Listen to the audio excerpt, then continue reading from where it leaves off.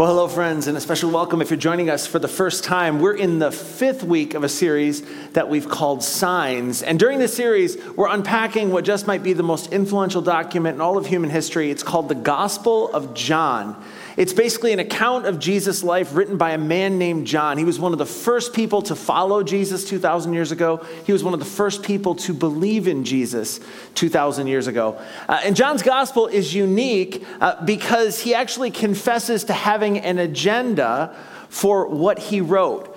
So decades after the death and resurrection of Jesus, John writes the following words at the end of his account of Jesus' life. He says, Jesus performed many other signs in the presence of his disciples. In other words, there's a whole bunch of stuff that I didn't tell you, but he said, which are not recorded in this book. But he says, but these, as in the stuff I did select, these are written that you may believe that Jesus is the Messiah, the Son of God, and that by believing, you may have life in his name. John says, unapologetically, I wrote what I did in order to help you believe what I've come to believe. I laid out the evidence that I followed, or the signs that I followed, that led me to that place where I put my faith in Jesus. And so for this series, we're going through the 7 signs that John presents in his gospel, one at a time. And to get us going with our conversation today, I want to start with a really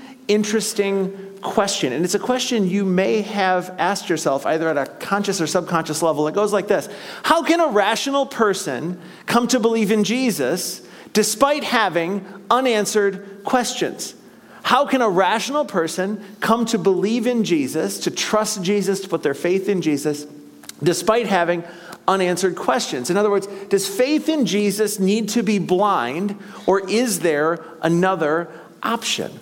Because if we're honest, all of us have a few unanswered questions with regards to our faith in God that have the potential to keep us from fully engaging in our pursuit of faith. Questions like, and I just put some categories on the screen, questions like pain, like, can I really believe in a loving God when the world is filled with so much pain? And if I'm honest, my life has had seasons where it's been filled with so much pain. It's a great question. How about prayer, right? Does prayer work? Or maybe better, how can I believe in a loving God who leaves so many of my prayers unanswered? Or maybe for you, if you're more bent scientifically, you're like, do I have to choose between my belief in God and science? Is it an either or is there a way that it maybe can be a both and? It's a great question. I struggle with miracles. I just don't know. Do I have to believe in the miracles in order to place my faith in Jesus? Or can I have unanswered questions? And then finally, this one: can I believe in Jesus and doubt that he really is the only way to peace with God, or the only way to get to heaven? Great questions. Those questions, though, lead me to another question, because I would argue that we all have some questions. Maybe I didn't put yours on the screen, but this is maybe another question that falls out of this. If everyone has unanswered questions about God, how can anyone cross the line of faith in Jesus? Because a whole bunch of us have. And if you're here and you're seeking and you're wondering and you're kicking the tires and you're looking around going, these seem to be fairly rational people, like how did they ever get there? And that tension is front and center in the story we get to unpack today from the life of Jesus. Here's a little bit of context. As we enter the text, Jesus and his disciples have returned from the Sea of Galilee region in the north of Israel to the city of Jerusalem.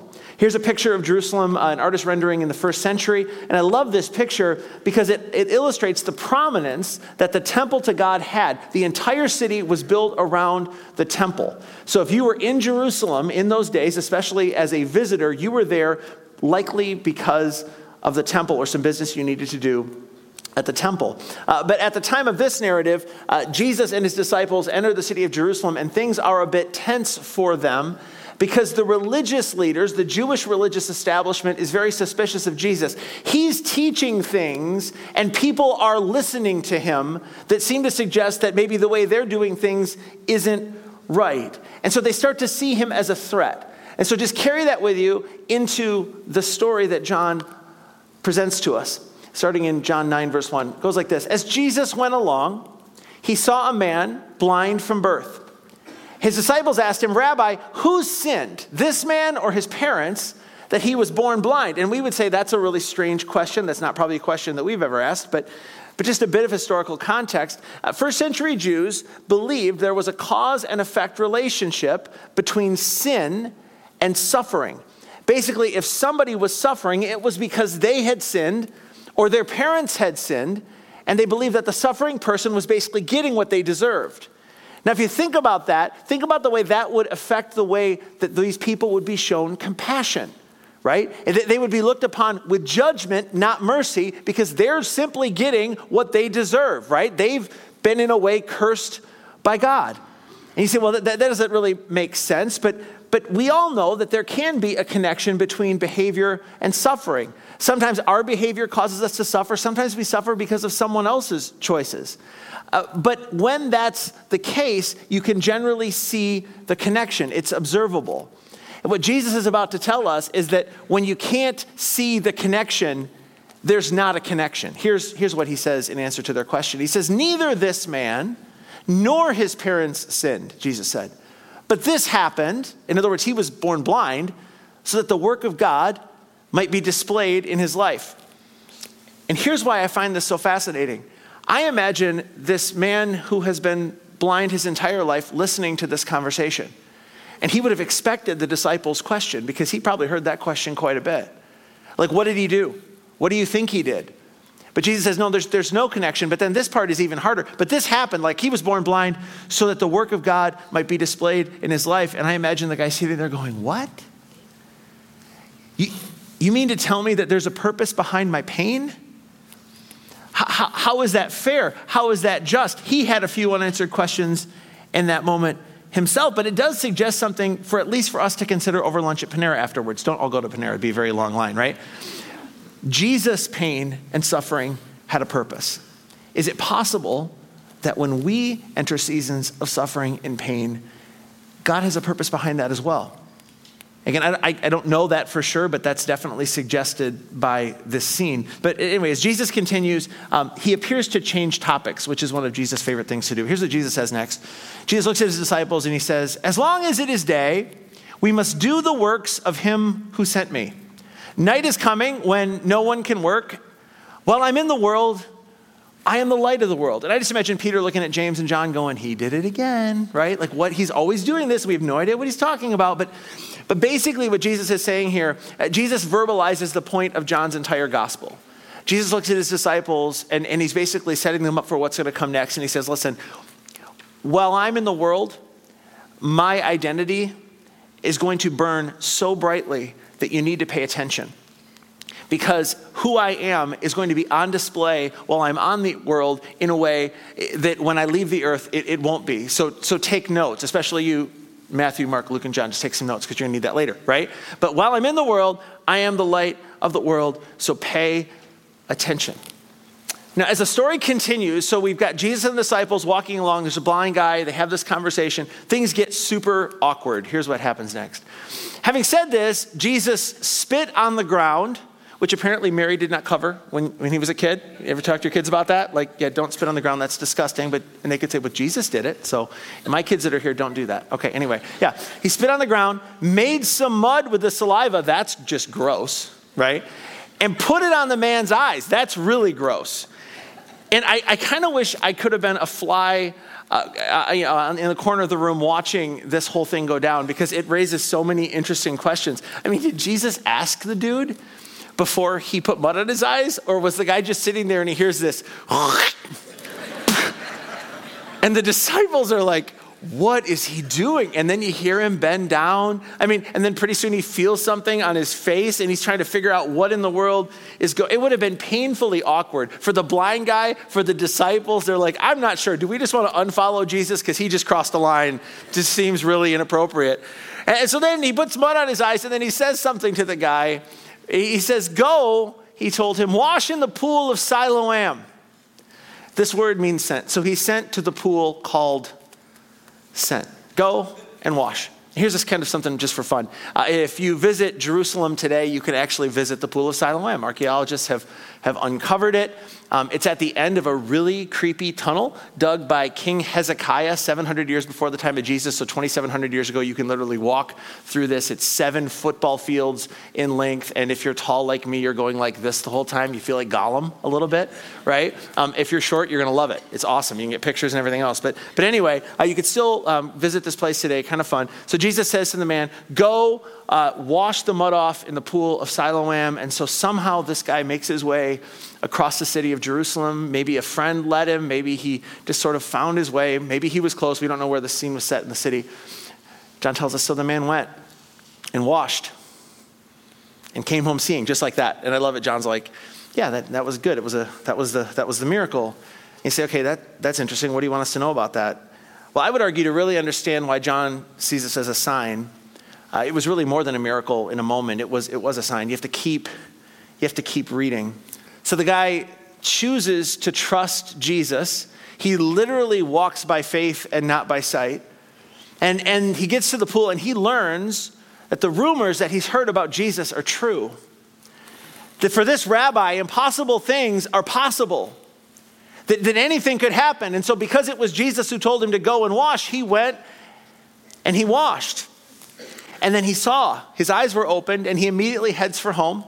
John tells us what happens when he gets there. He says his neighbors and those who had formerly seen him begging, in other words, they grew up around him. And again, if you're cursed and everyone sees you as being judged by God, it's not an easy path. So he's sitting and he's constantly asking people for food and for help just to get through the day. Formerly seen him begging. He said, isn't this the same man who used to sit and beg? And Jerusalem wasn't massive in the ancient world. These people would have known this guy. They would have grown up with this guy.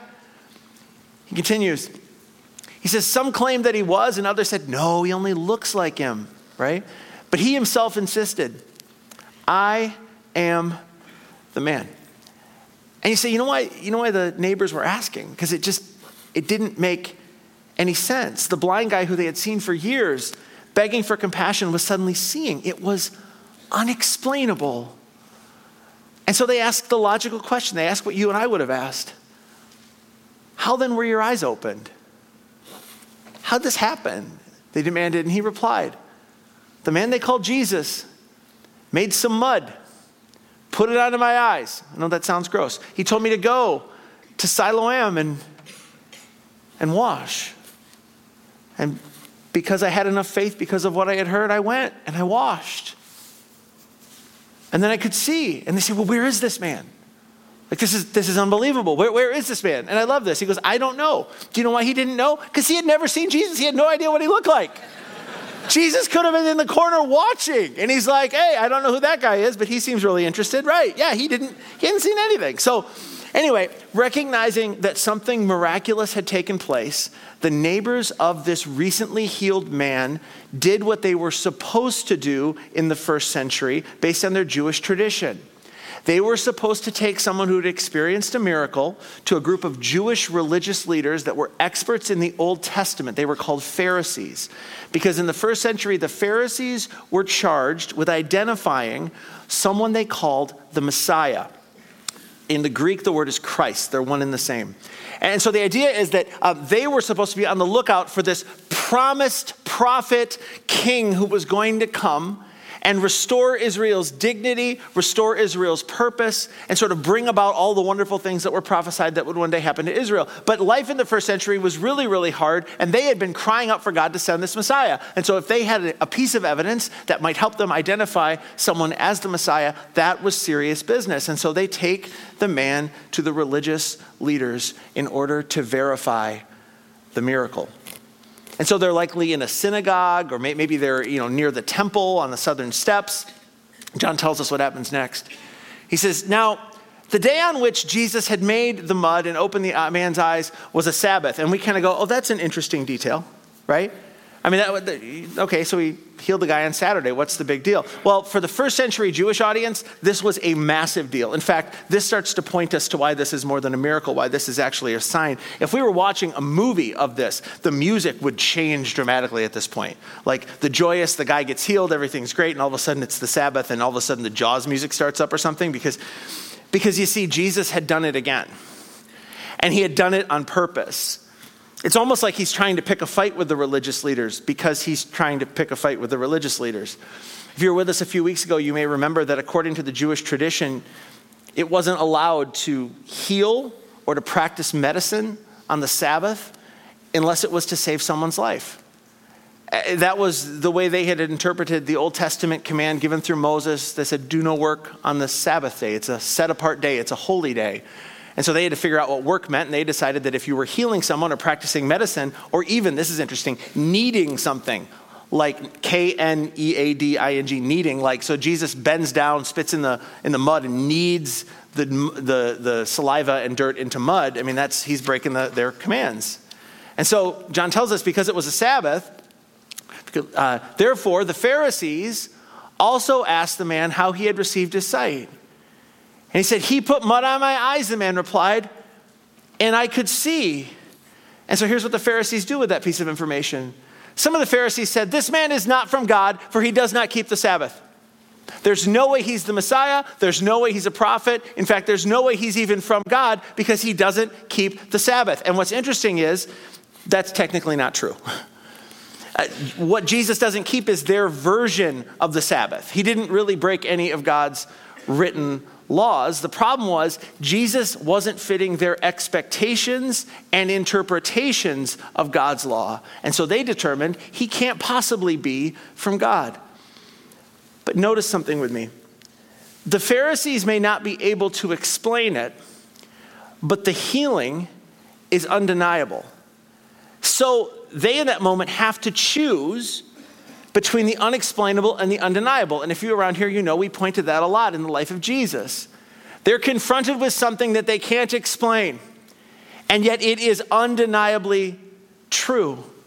It's unexplainable to them that God would heal on a Sabbath, but it's also undeniable that a man who could never see suddenly can see. And so the Pharisees, they have a problem here. And so they decide to dig a little deeper. They decide to have a conversation with the man. So they turn away from the meeting they're having with themselves, and finally they turn again to the blind man, and they said, what have you to say about him, this Jesus? It was your eyes he opened. Like, what do you think? The man replied, he's a prophet. In other words, he's from God. And the guy's like, obviously he's from God. He just healed me. I never could see and I could see. Now the Jews still didn't believe that he'd been blind. So they said, okay, we can't deny the fact that you can see now, but we maybe can deny the fact that you ever were blind. Like maybe this whole thing is a setup and Jesus is trying to mess with us. So this is great. So they did not believe that he had been blind and had received his sight until they sent for the man's parents. We're going to talk to mom, okay? Because mom knows that we're the religious leaders and that we have some swagger in these parts. And so we're just going to talk to the mom and she's going to set this straight. He continues. They said, so get the parents there. Is this your son? They asked. Is this the one you say was born blind? And how is it that he now can see? And they said, okay, well, we know he's our son. The parents answered, and we know he was born blind. It was hard. And everyone thought that we had sinned because he was born blind. And he wasn't old enough to do anything wrong when he was born blind. And so everyone looked at us and what did you do? And did you go to the pagan temple while you were pregnant? Did God curse you? It was hard. And he needed extra help. We had to save and scrap. So yeah, we know he was born blind. Absolute clarity on that part. And it says, but now how he can see now or who opened his eyes, we don't know. Ask him. He's of age. He will speak for himself. And he said to me, what's going on in the minds of the Pharisees at this moment? And I think it's simply this. There wasn't room in the worldview of the Pharisees for what they were experiencing. God wasn't meeting their assumptions. He was operating outside of their box of what God would do and not do. And so they were confused and they were frustrated, and you can start to sense it as the conversation continues. In fact, as John continues, he gives us a really important detail. His parents said this because they were afraid of the Jews, speaking of the religious leaders. For already the religious leaders had decided that anyone who acknowledged that Jesus was the Christ or Jesus was the Messiah would be put out of the synagogue. They'd be excommunicated, like you're not welcome here. You're either with him or you're with us. Because you can sense in this moment, Jesus has become the enemy of the religious establishment. He's not playing by their rules.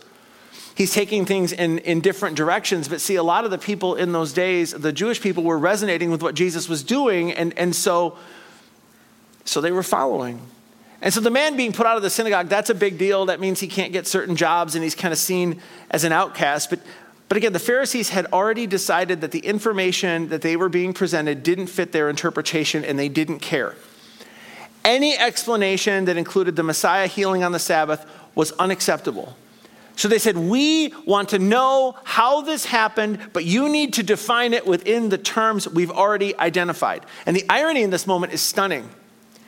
Because it's actually the religious leaders who are blind in this story. They were blinded by their presuppositions. They were operating with suffocating confirmation bias. You know, confirmation bias, it's that thing where you only accept information as true that affirms what you've already decided is true.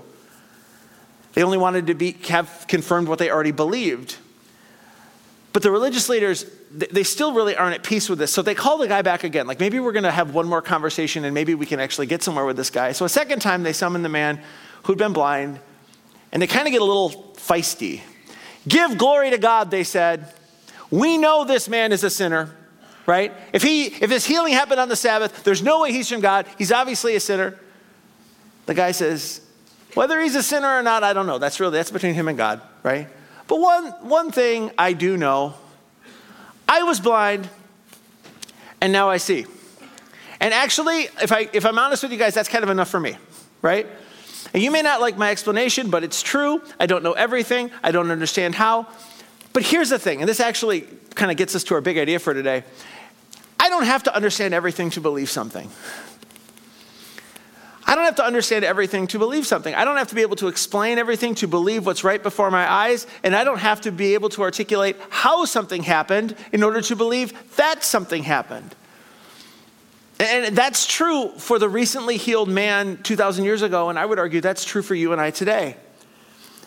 In fact, maybe this is where you've been hung up on your journey of faith. You really want to understand everything before you believe anything. And I get that. It's natural for all of us.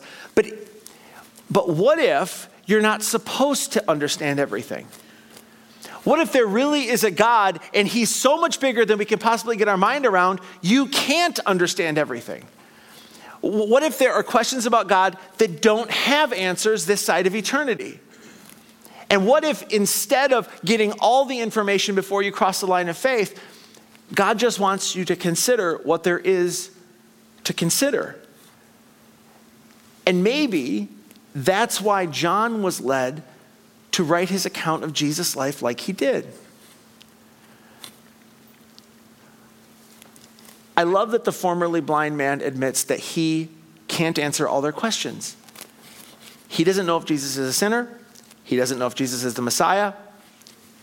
He doesn't know why there's so much pain in the world if God is good. He doesn't know why prayers don't always seem to do what we think they should do. He doesn't know why he had to live decades as a blind person before he was healed. Like, couldn't we have had this miraculous healing like before my bar mitzvah? I mean, that would have been great, right? But I got all these unanswered questions, but here's what I know for sure. I was blind and now I see. And here's the fun part. When you think about this, for many of us, this is sort of like our story. Through a variety of possible life circumstances, we reached the end of ourselves. And we found ourselves looking up. For the first time, maybe with an honesty that we had never allowed ourselves before. Like, our pride was gone and we had a clear line of sight straight up to God. Maybe we had a season when our life was controlled by addiction, or we had a key relationship that reached a breaking point. And it wasn't recoverable, and we felt so out of control. Or we had a season where we were lonely and broken, and we had nowhere else to go. And so we couldn't look around, so we looked up and we cried out to God. And we can't fully explain it, but something happened. And it's like, if a friend who's outside of faith, you try to explain it to them, you might even say, it was almost like I was blind and now I can see in a way that I couldn't see before. And when we tell our story, it's like we freely acknowledge there's some of this that's so mysterious, we can't explain it, but it's undeniable. We don't ever want to go back to where we were before. Something happened that allowed us to pack up our questions and carry them across the line of faith in Jesus. It's not that all the questions were answered or that we're satisfied with having them unanswered. It's just something happened that shrunk our questions, or at least shrunk the importance that they had in our lives. So let's jump back in the story. I'd love to show you how this lands. It's great. The Pharisees asked the man a question he can't answer. What did he do to you? How did he open your eyes? And he said, I've told you already and you didn't listen. Would you like to hear it again? Like, we've already been through this twice, right? Do you want to become his disciples too?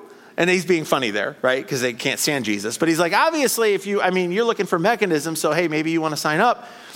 So here's how they respond very maturely. Then they hurled insults at him. That always helps. We know that God spoke to Moses, as in the 10 Commandments, Mount Sinai. Like, we're all about Moses. But as for this fellow, we don't even know where he comes from. We don't know anything about him. The man answered, now that is remarkable. You don't know where he comes from, yet he opened my eyes. And nobody's ever heard of opening the eyes of a man born blind. If this man were not from God, he could do nothing. He just confronts him. He's like, you got to be kidding me. What I've experienced, this has to be God. There's no explanation for it. To which they replied, oh, you're right. No, they didn't. They said, you were steeped in sin at birth. How dare you lecture us? And they threw him out. It's almost like they say to him, you deserve to be born blind. Your parents deserved to struggle as they raised you. They deserve to be embarrassed as you became a beggar. How dare you lecture us? And then they threw him out of the synagogue, which he said was a really big deal. But I would argue for this man, it was still a really good day. It's fascinating to me that the Pharisees refused to see what could be seen. They refused to discover what could be discovered. They were too afraid to peer beyond the known into the unknown. And a few of you just thought of Frozen too, I know, but that's okay, right? They were terrified by the idea that their theology and their interpretation could be wrong. They were unable to consider the possibility that God might not play by their rules. But in the end, because of their self-inflicted blindness, they missed what God was doing in their midst. And so I think, what does that mean for you and me 2,000 years later? Here's a thought.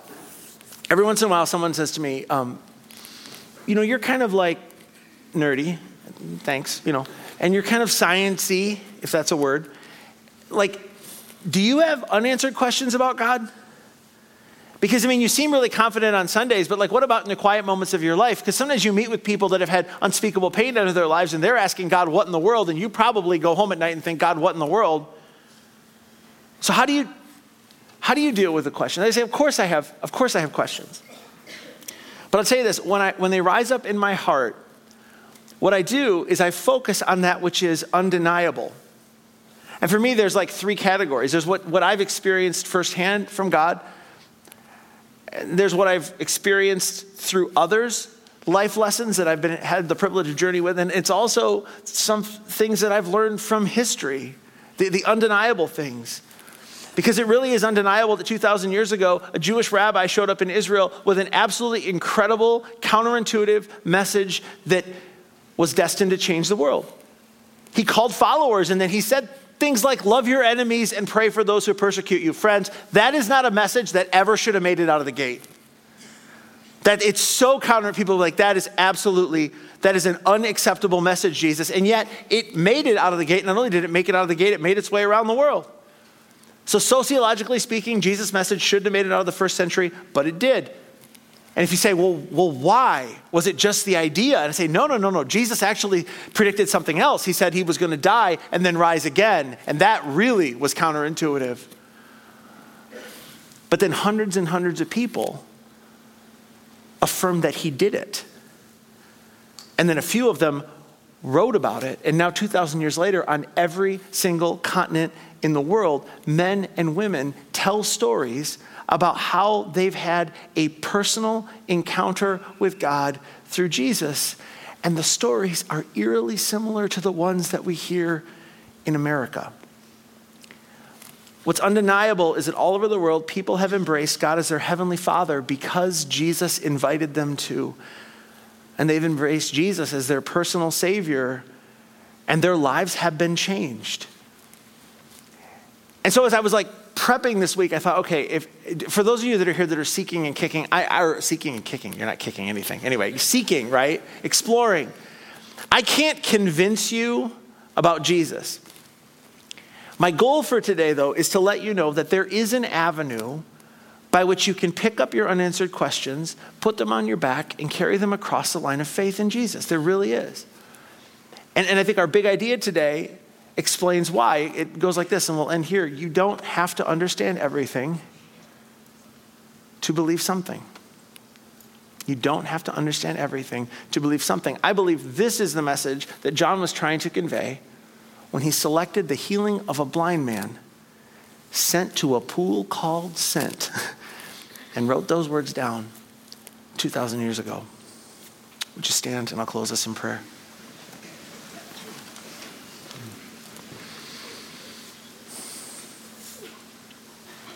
Heavenly Father, we acknowledge that there is a mystery to the heart of faith.